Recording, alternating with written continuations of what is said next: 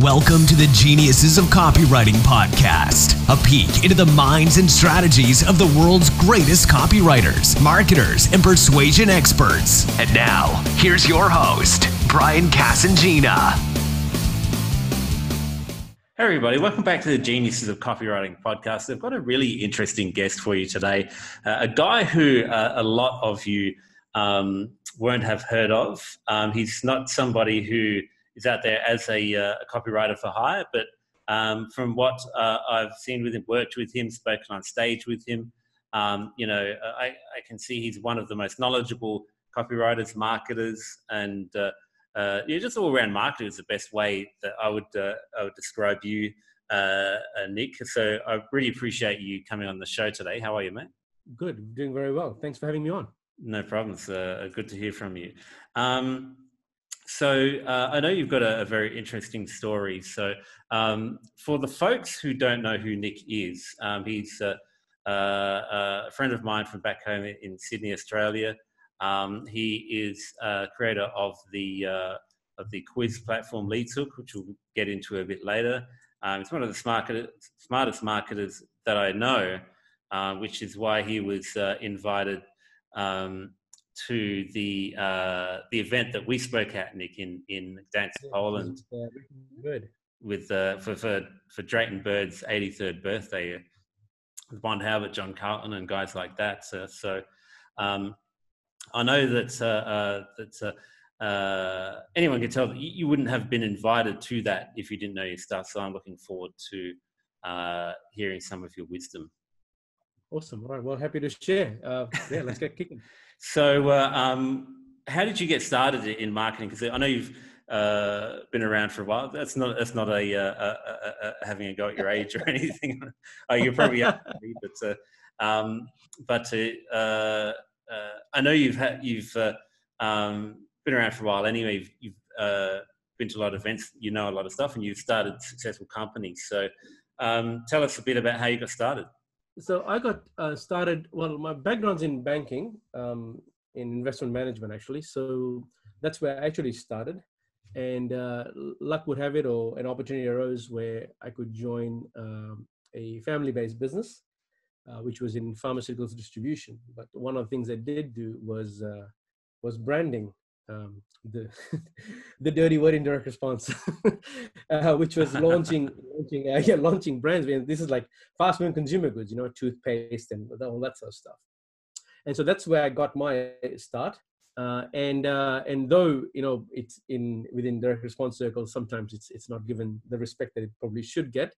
When you look at the lifetime value of some of these products, if you look at it in lifetime value sense, you sell a toothpaste on day 1, I get you at age 5, and I have you at age 80, so the lifetime value is very, very high. So the margins may be low on a per product basis, but the fact that someone consumes a pack a month over many years makes it a very, very lucrative business. Yeah. So so to kind of translate from finance to look at it from that standpoint, it made a lot of sense that if you could come up with a campaign that no one that didn't require any more marketing, and they could just go on the shelf and keep buying your stuff over and over again.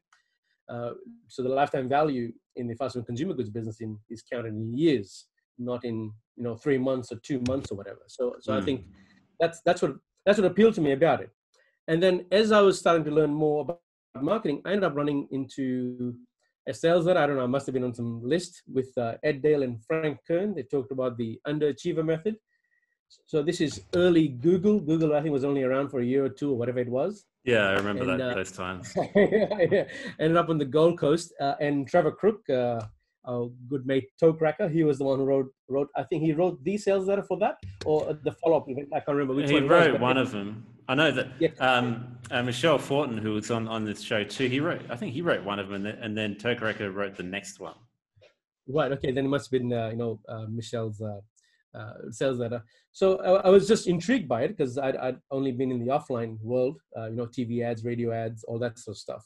And so I was transitioning towards this online thing, and they talk about putting keywords, and you could stuff 2,000 keywords in an ad group. They were totally unrelated. It was like the good old days when you're getting 1 cent, 2 cents clicks. And so that's where I kind of got my start. I did go through the program. I started my ebook, and it was a abysmal disaster. But I learned a lot in the process. But the biggest lesson was for me was opening up my eyes to the ability to track, because I'd come from the finance world. Spreadsheets and tracking and analytics came kind of naturally to me, and I could see what the potential of this was. Where while in branding world, we'd had to sort of do lots of customer surveys and you test lots of concepts, because the cost of getting it wrong was very, very high. Like, I mean, you can do a product launch, like a real product launch, not one of the online ones, where we're down like 200-300 grand even before the first dollar walk, with the research and the time you put into the product development, the creating of the TV ads, radio ads, all that sort of stuff, and then you buy the media and you finally launch it. It's a couple $100K to a couple of $1 million minimum to start. And if you got it wrong, it was a big loss. So while the online world ended up being like you could just kind of run anything you want and learn from that. So that was the first kind of liberating, or the big takeaway for me was that transition. So I came from finance, where you look at these numbers, went to branding, where you learned the idea of coming up with a good big idea, a big enough concept that you can drive, or positioning, I should say, which you can sort of bank on or advertise for many months or many years to come. So, and then you come into the online world, which is, mainly copy driven. So what had happened was, part of the Underachiever package was they'd sold like a package for $2,000 or $1,000 or whatever it was a Gary Halbert course from the 80s. I think this was like probably one of his biggest courses ever done. It was like, I don't know, about 30 or 20 something videotapes, VHS videotapes. Yeah, that's old and school. I was just, very old school. And that was when I got my start in copy as such. And then got to go to 2 Gary events. It's in Gary Halbert events, and then the Gary Bencivenga event, and along the way to many others. But and then a Drayton Bird event of all things. So I'd kind of like covered like the top 3 guys I wanted to learn from, and there was enough on the education side of things. And then it was a matter of just testing and tracking what would happen. So while the offline business was going, the online world, there was just kind of like in the evenings, just doing side projects, doing lots of CPA offers, affiliate offers, all that sort of stuff. Not so much to make money out of it, but just to learn, like, how does this whole thing work? How do you bid on one side? And it was just fascinating to me to be able to track like a keyword that makes money rather than an ad that makes money. And so you could see, you get all this granular understanding and data, which then allowed me to I bought a business out for a hair care product, and I knew that this was the way to go. And so then I started selling it, and I had someone writing content for me, and she used to work for Procter & Gamble. And one day I asked her, I said, because I wrote long form sales letters, and even Bencivenga gave me tips on what to improve. So I was able to get it pretty good, but I wasn't getting the consistent results I was hoping for. Like I would, and when I asked the lady who was writing articles for me, who used to work for Procter & Gamble, she said, well, this is how people see this market. And she was in product development. So like, what's your natural hair type, and what problems are you having with the hair, and what do you aspire, what sort of benefits you're looking for. So I said, well, how would you do this? So she drew the first kind of decision tree, which is kind of like quiz on steroids, which is based on questions you ask, you can go in totally different directions. And she gave me this massive map. It went over 4 pages. And I was like, how on earth do you implement this? And so I came up with a hack version. It was pretty dodgy. It was just HTML pages which had linked together, and took like about 3 months to get the whole thing done. But it worked. It worked like crazy. And I was like, wow, maybe this is a better way to sell. But what we would do is we would dynamically generate the sales letter based on the questions and answers you asked.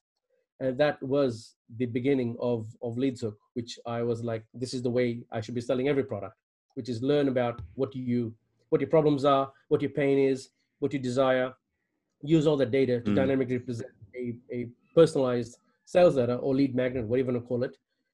And that is what ended up being LeadsHook.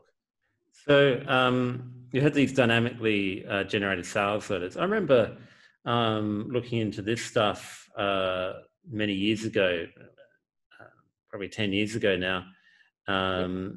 I remember Evan Pagan was selling some kind of platform like that, where you'd answer these questions and that would dynamically generate the sales. That I can't remember what it was called, but I wanted to.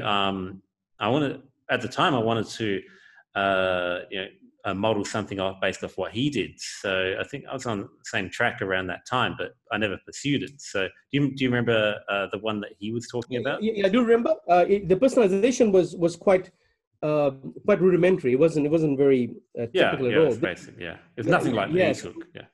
So I remember seeing that, but it just wasn't personalized enough for me. And I tried all the other quiz platforms that were out there at the time, and all they ever did was just ask you a bunch of like 4 straight questions, and then take you to 3 or 4 different landing pages, which really wasn't personalization. It was just 3 or 4 different pages, and somehow And I was like, no, what if I want to customize to every kind of permutation there was?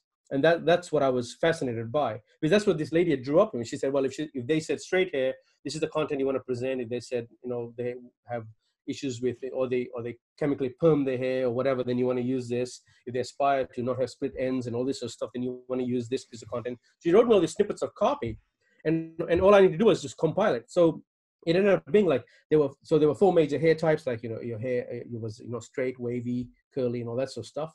And I think she had like 5 different problems you could have, and 10 different kind of desired outcomes you could have, plus your age. And if you multiply all of those out, all the combinations out, you end up with about 26,000 combinations. And I was like, sure as hell, I wasn't going to make 26,000 pages. But imagine if you could generate 26,000 sales letters on the fly, and all you ever needed was just a finite about 15 or 20 pieces of content. All the system did was put it together in the right order based on the questions and answers you'd answered. Like, just imagine that would happen. And that's what the challenge was. And that's what version 1 of LeadZook actually did. And it just kind of blew me away, because what it did was you could then frame or position your product based on the problems and answers. And so therefore you didn't need to be the world's best copywriter. You didn't need to be a Halbert to make this thing sell, because all I did was you showed the product or the solution from their perspective, from their point of view. So if they said that they have issues with, for example, dry hair, then you talk on dry hair in your sales letter, right? Like, there's no need to mess around with sharing all the other things, and you could kind of summarize the other benefits you can also get. So you could almost dynamically have like multiple sales letters being presented at the same time, which was just a fascinating concept to me. And at that time, I worked with Dave Jennings and Mike Rhodes, and we did the book launch for Michael Gerber, which is Beyond the E-Myth, which was I believe his last book in the E-Myth series. Yeah. And we used LeadZook for one of the dynamic generated lead magnets, which is you draw a chart and all this sort of stuff, and did all sorts of fancy stuff there. And we were getting like, I don't know, 15-cent leads or 20-cent leads, and it was like printing money. And so that's kind of like that was the first time I worked on somebody else's project. I had never done that sort of stuff before. And then Dave and Mike goes to me, they're like, you need to release this as a product. That wasn't the intention at all. And this is a accidental SaaS. There was no product market fit or none of that sort of stuff. It was just, pretty much based on hunch and gut feel is where I ended up doing this. And that's always served me reasonably well, is when you get traction, you pursue that. And that was version 1. And I went back to my team and I said, hey guys, how do we turn this into a SaaS thing? And so we architected the platform to be a SaaS. And then, the first few clients came on. One of them was doing about, I don't know, the first campaign they would do about 10,000 leads in an hour. Wow. And I was like, right, this is that's crazy. So this is the kind of volume. Yeah, it was a stupid number. I was just like, and we crashed like twice or something, or whatever, 3 times. This is like 3-4 years ago, and so I immediately stopped all signups. There were no signups. There was nothing, and we worked basically for the next 6 months straight on how do you have a platform that can handle 10,000 leads in an hour, and that was the challenge. And obviously we re-architected everything, and then I released it again. And so the first 3 or 4 guys that joined up were doing high volume. In fact, one of them was doing about 800 leads every 5 minutes on one of the campaigns they ran. So short burst. And so it really taught me a lot about the tech side of things. That wasn't my background. And so I had to quickly learn about tech stuff. But that meant you had to grow the business slowly, which is going to be a little weird saying that to a marketing crowd. But because there's really no point at that point scaling if you don't know that you can look after your client. Like I wouldn't be serving my customer if I just went out there and did a big product launch formula type of a launch and got 500 people into the platform and it crashed. Because unfortunately that's just the way technology works. Is that in a demo environment everything works and you put like real load on it and you realize this thing just collapses. And so I learned it. Thankfully, I wasn't charging the first customer.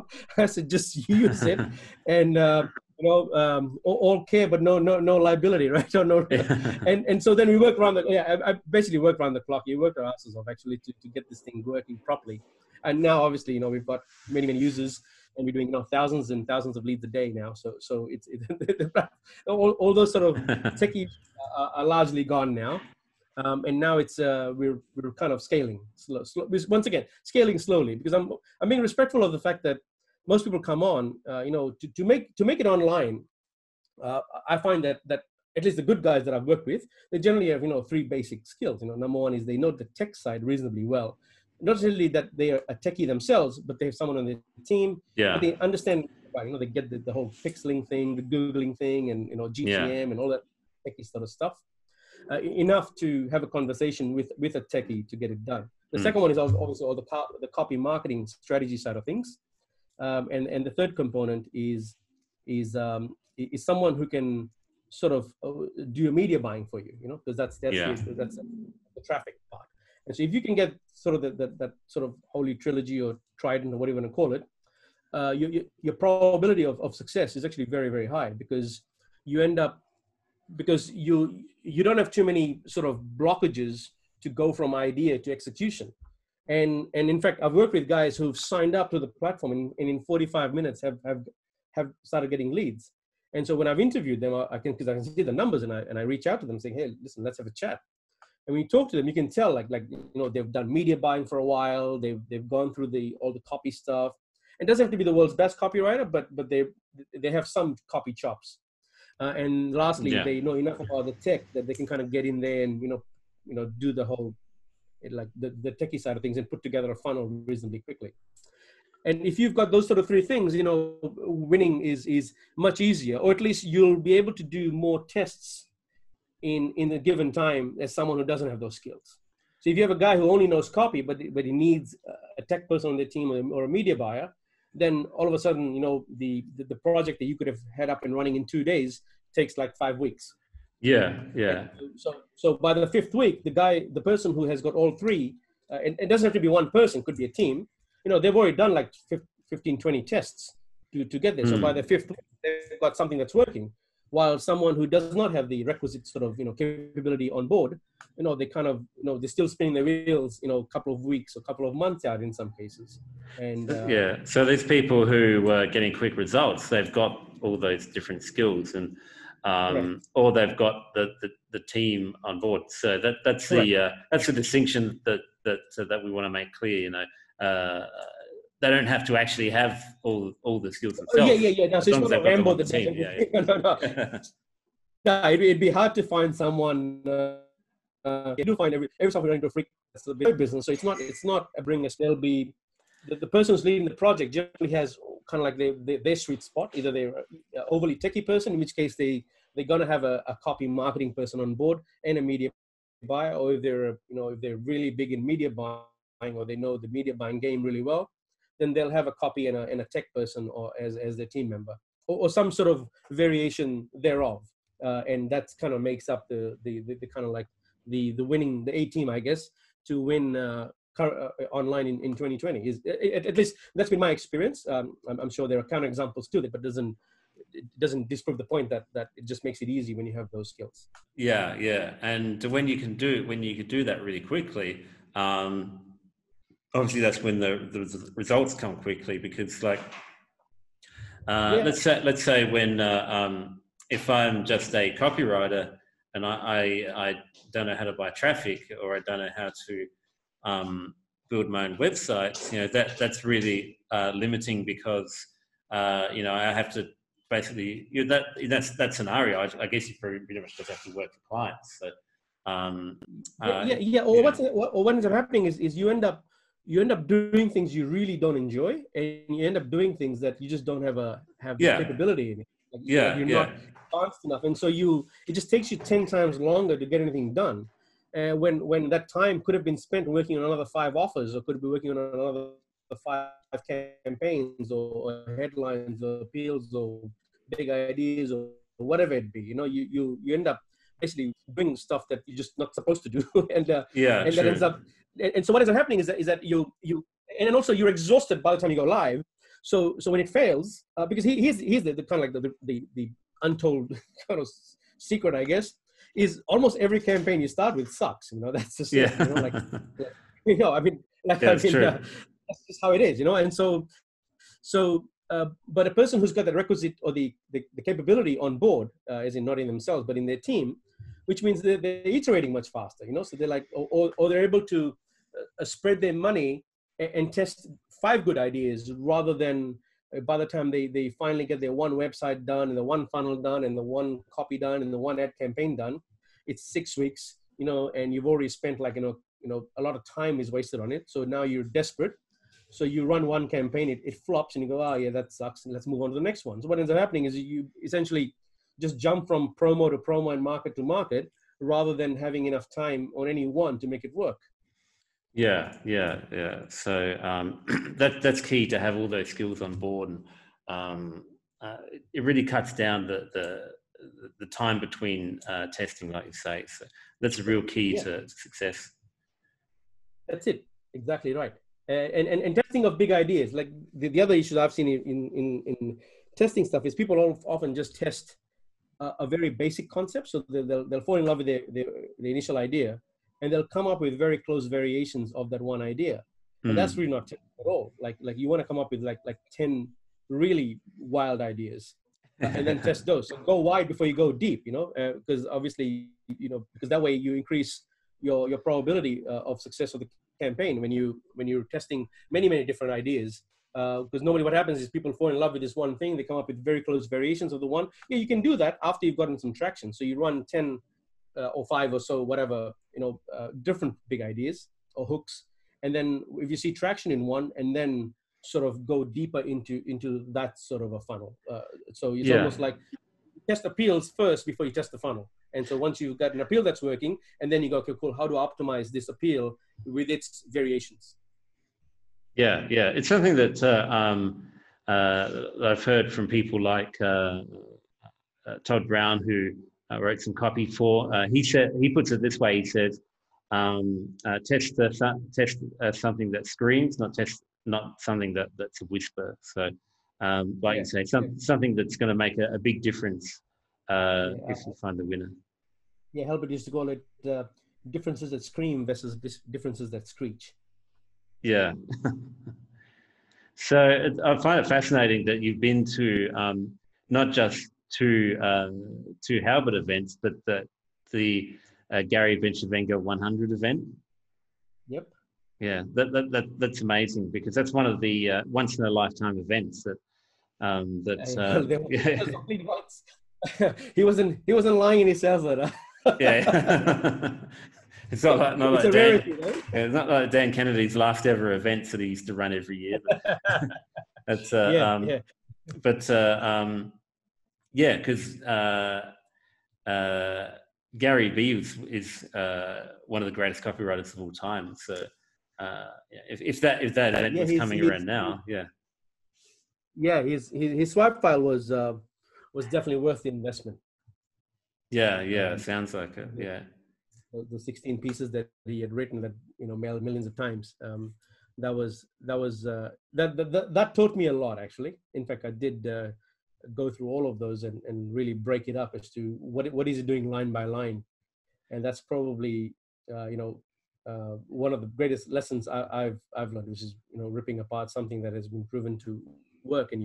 But then I find, like, as your capability increases, you can go back to those old pieces and you see new things. Yeah. Which is something like I learned pretty early that when you, so let's say, for example, you go through the copy course and you get the basics, you get it done, you run a campaign, you fail, you suck at it, and you go back to those old pieces that have been done by it. But because you've got the experience of failure now, you look at the copy differently.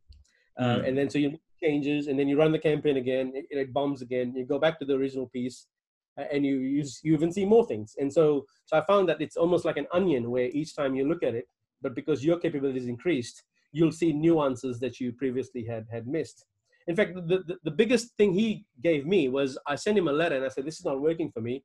Can you see, what's wrong with it? And he said, no. He goes, letter's fine. He goes, your flow's off.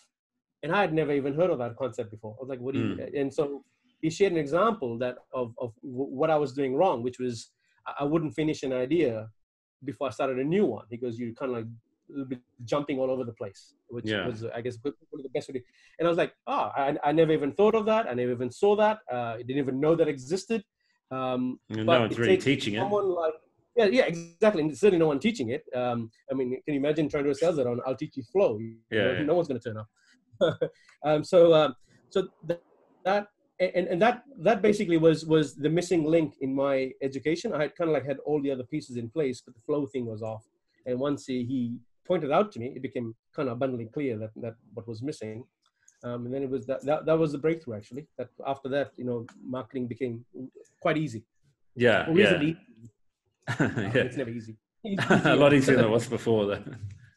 Yeah, exactly. Yeah, well, or your chance of getting it wrong was lower. Obviously it's and your ability to come up with better ideas improved as a result of it. Or even if you were to do a promo, it was kind of back on my mind. Like, Gary said, flow, focus on flow. Yeah, so it's another one of those tools in your armory where it reduces your chances of failure, and it went as long as you can keep reducing the chance of failure, then you've got obviously going to have a bigger chance of success. This is what the good thing is about you traveling the world, investing in all those events and all the courses and everything. That's what that gives you. Yeah, it's funny. I actually didn't even know who Gary Bencivenga was when I rocked up at the event. Oh, okay. And that's I only went there because I would read the Gary Halbert letter, and he said, "Listen, this guy is the world's best copywriter." I said, "I never heard of him, but if Gary says he's the world's best copywriter, he must be the world's best copywriter." So I reached out to Gary because he was like application only, and I said, "Listen, I'm pretty new at this stuff." And then he replied back and asked me a few questions. I replied back. He said, "Yeah, no worries, you can come." So that was it. Maybe I got the last ticket. I don't know. Well, you got a ticket. That's the important part. Yeah, it's exactly right. Yeah. So, and a once in a lifetime opportunity, like I said, how has all this this body of work that you've learned in marketing and copywriting, how are you using that with LeadsHook? Because I know that you help a lot of entrepreneurs with their marketing as well, especially when it comes to LeadsHook. How have you gone from? Have you taken what you've learned over the years and applied it to LeadsHook and helping the users of LeadsHook? So, firstly, from a business side of things, I've learned very early in prior businesses that you need to look after your customers, and a happy customer brings other customers. It's basically been the mantra. And so, oddly enough, though we're a platform that does lots of marketing lead generation for other businesses, I actually have not done much at all for LeadsHook, because every month we just get more and more users signing up purely from word of mouth. There's some affiliate sales, but really not much. And which is, I'm thankful for that, and I do appreciate that from our users. But that hasn't been fluke or anything. It wasn't like I just it's been by design. I've spent a lot of time, effort, and energy to make sure that when people sign up, that they get a really good experience. And in fact, even to this day, I get on a 45-minute call with every new sign up one-on-one. And so that I don't see any SaaS owner doing that, because everybody's about scale and grow fast and 10x this and 50x that. Yeah, that's true. Like, I mean, the business will 50x itself if you just look after the one guy who did sign up.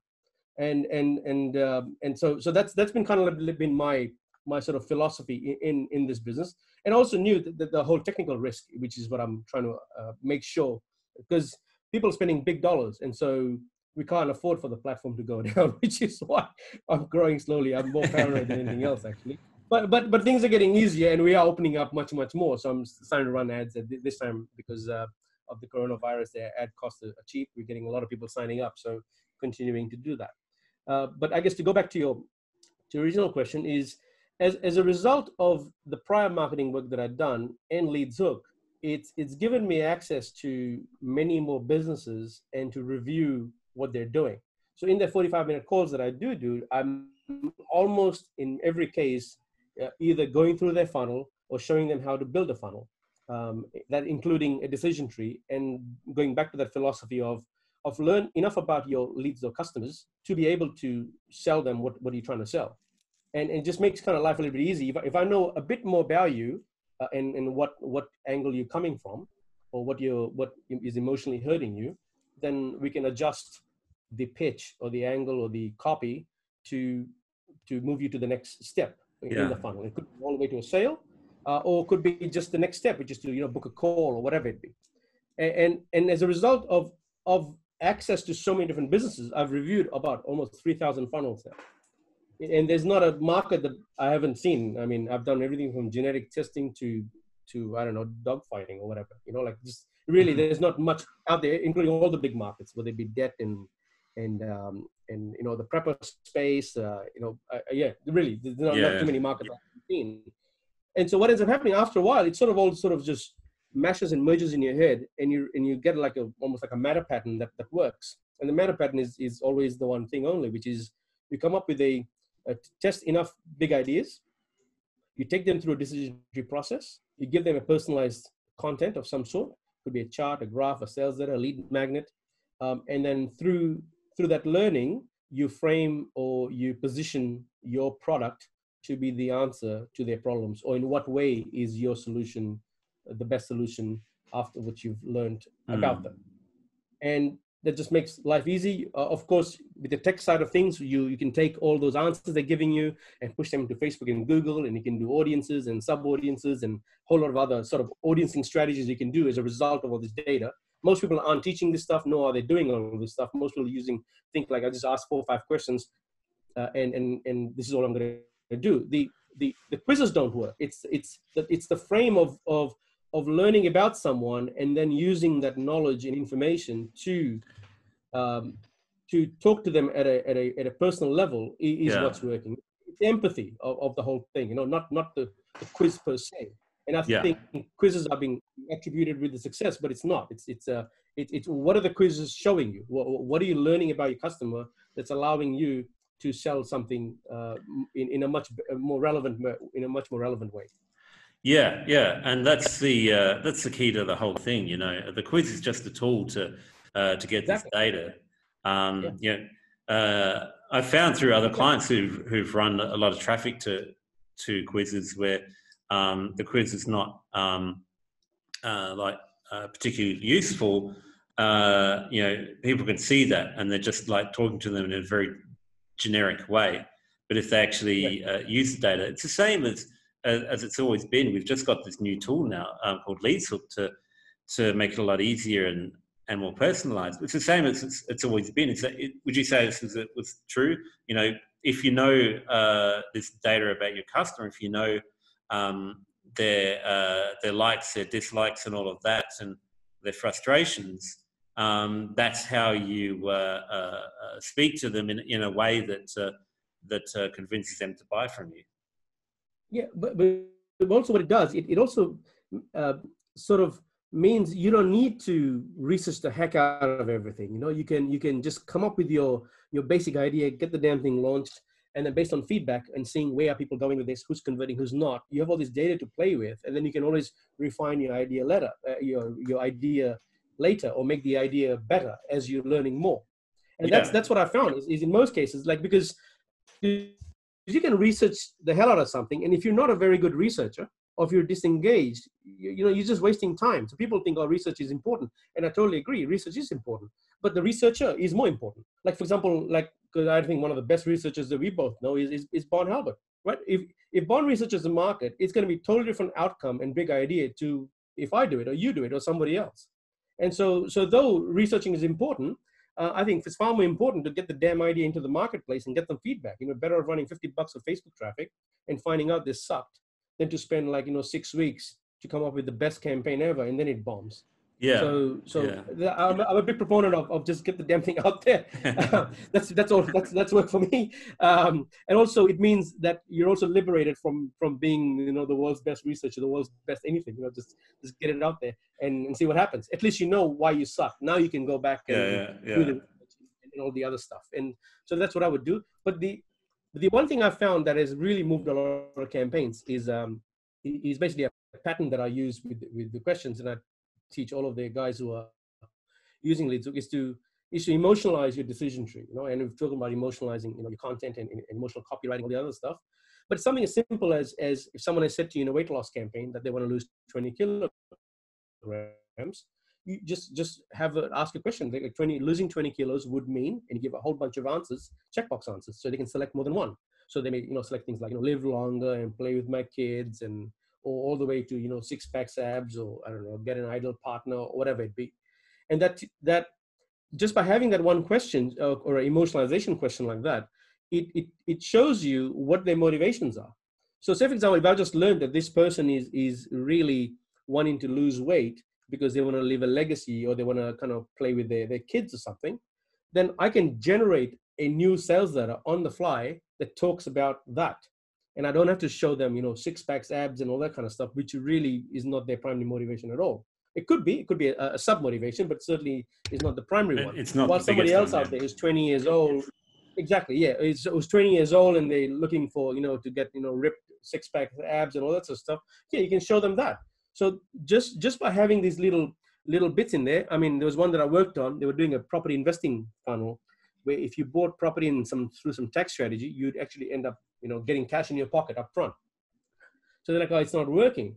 And we just added one question is first we dynamically calculated how much you would make extra a week. And we just put a question saying, what are you going to do with the extra, $400 per week in income from your properties or from your investment, whatever it was. And we just gave answers like, play golf or spend more time with the grandkids, yada, yada, yada. All they were doing there was just convincing themselves of why this is such a good idea. And that's all that question did. First, it allowed us to learn a bit more about this person, their motivations of why they're doing this.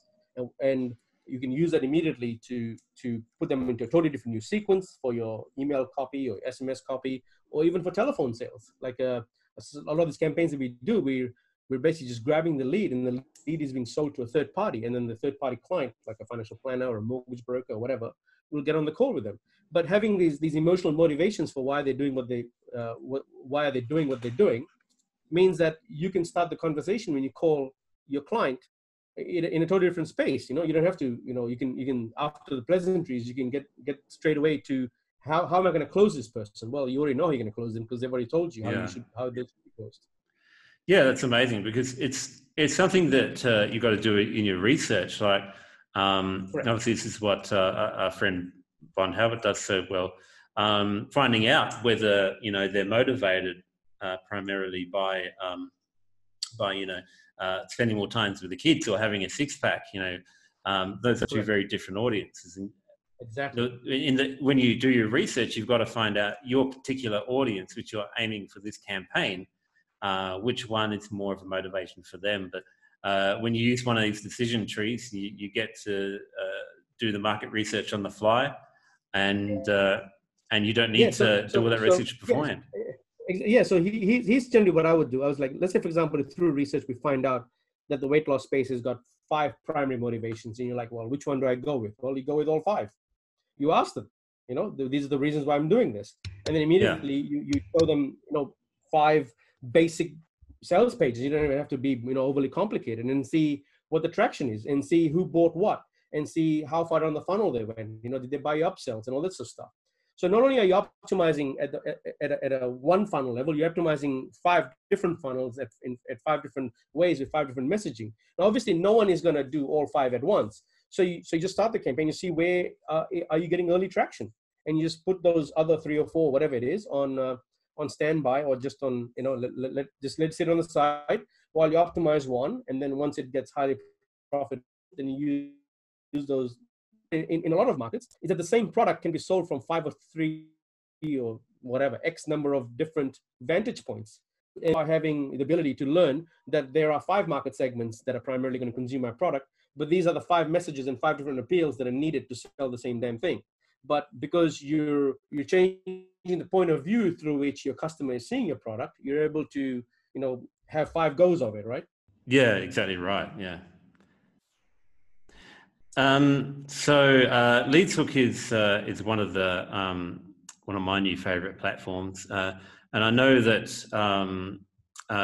one of the best sources of information that because like I was saying before, you help out a lot of marketers with the stuff as well. One of the best places that I go for.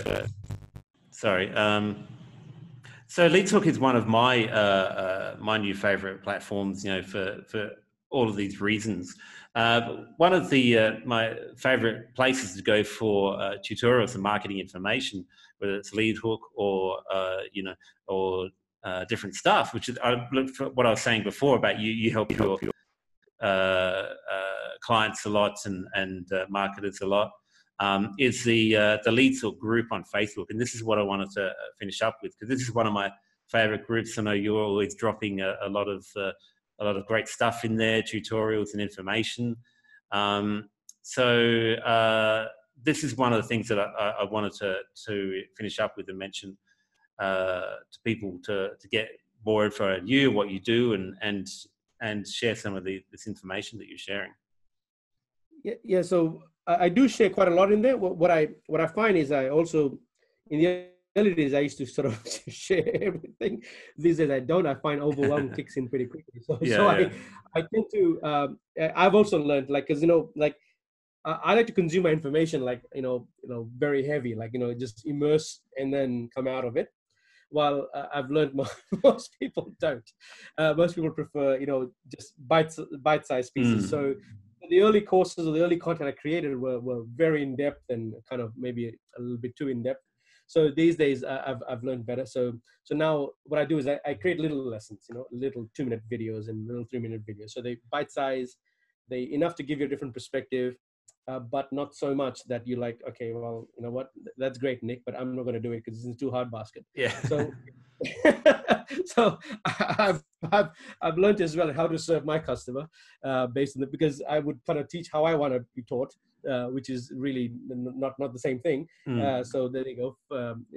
Despite having so much marketing experience, you can still make those mistakes. But yeah, and so that's what I do now, and that's what's been one of the good things about the group is that it allows me to share bite-sized pieces. Anyone can join.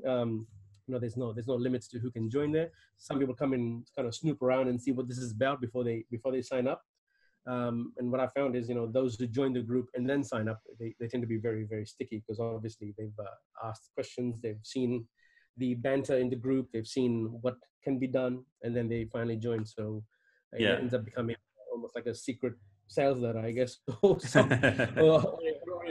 a multi-touch point, promotion, where I actually didn't have to do anything except just, contribute to the group and answer the questions that are there. Yeah, I'm in the group myself. It's primarily managed by me, because I enjoy the interaction with the crowd, or with the group there.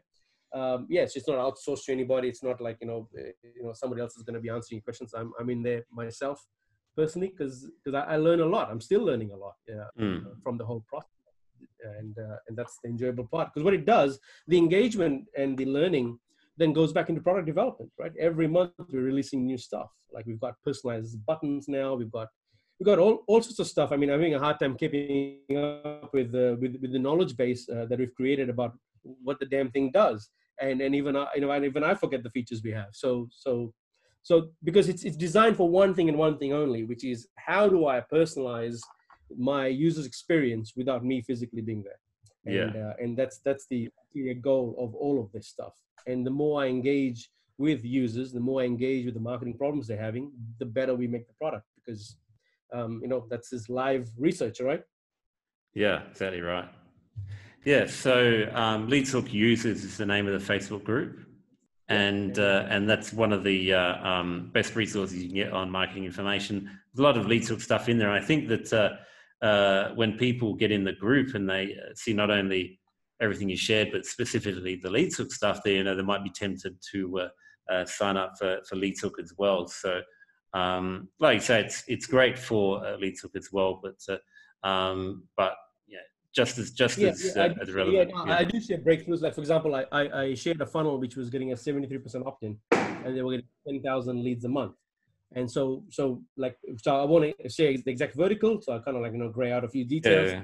How I shared in the group a decision tree. So just to kind of like the kind of content I do share is a decision tree that was getting a 73% opt-in on cold traffic. Yeah, doing about 10,000 leads a month with it, and I shared how they were able to do that. So I didn't. I kind of hid what market they were in, and I shared the psychology that they used to get such a high opt-in rate. So I do share things like that and so then people can take away the basic idea or principle of why this is working and test it out in their own funnels. And that's things I do. So you want to learn about a 73% opt-in decision tree? Yeah, into the group. Crazy. Yeah, crazy opt-in rate. Yeah. So yeah, the group is LeadsHook Users. It's definitely worth joining that to get in touch with Nick's expertise. I highly suggest you go and join the Facebook group now. And Nick, I think you should probably look out for an influx of new members, which hopefully it'll be good. It'll balance out the group. We have a lot of techie marketers. It'll be good to have, and not just that. In fact, I'm quite open to people, sharing, kind of picking clients from the group, because there's obviously a lot of guys in there who are running large volumes of traffic, but they're not necessarily copywriters themselves, and so it ends up becoming a good win-win situation where it's a highly curated group, because LeadsHook is not actively promoted. Like it's not like I click, you're going to see an ad every 5 seconds. So the only person who joins is someone who comes from a recommendation from someone else. So it really is a place where like some of the top marketers on the planet hanging out right now. So that's why it'd be a good place to join as well, because I'm guessing anyone who listens to this podcast is probably someone who is at the upper echelons in the online marketing game because of your connections. Yeah. I mean, it's a great group to join. I mean, I'm part of a bunch of groups on Facebook. Most of them are, I don't follow anymore. They're not particularly useful, but LeadsHook Users I do. So if you're listening on iTunes, then go to geniusesofcopywriting.com. I will chuck a link to the group on this episode, or you can just search on Facebook for LeadsHook Users. You'll see Nick's friendly face in there, and I'm in there from time to time as well. So definitely a great group to join. I highly recommend it. I do appreciate spending this time dropping these knowledge bombs for us today, Nick. It's very useful. LeadsHook is great as well, but what I liked about your advice is that you don't have to be signed up to LeadsHook to really utilize it. LeadsHook, I think, just makes it a lot easier. But so you can do a lot of things without LeadsHook. We'll just make the process faster, quicker, as well as much more robust and much more granular. That's so that's a value. And I'm not going to say like you can't do it yourself yet, by all means. But so anyway, it's another tool, but that's expanding, its capability on a monthly basis. But you don't have to be that. But marketers do enjoy it because it's using technology for personalization. Yeah. Oh, good. I'm glad you shared all this with us today, Nick. I really appreciate you coming on. No, thank you Thank you for inviting me. Yeah, I really appreciate being here. Some very big names. So I'm glad to be part of the group. Not a problem. You certainly deserve it. So thanks again for sharing.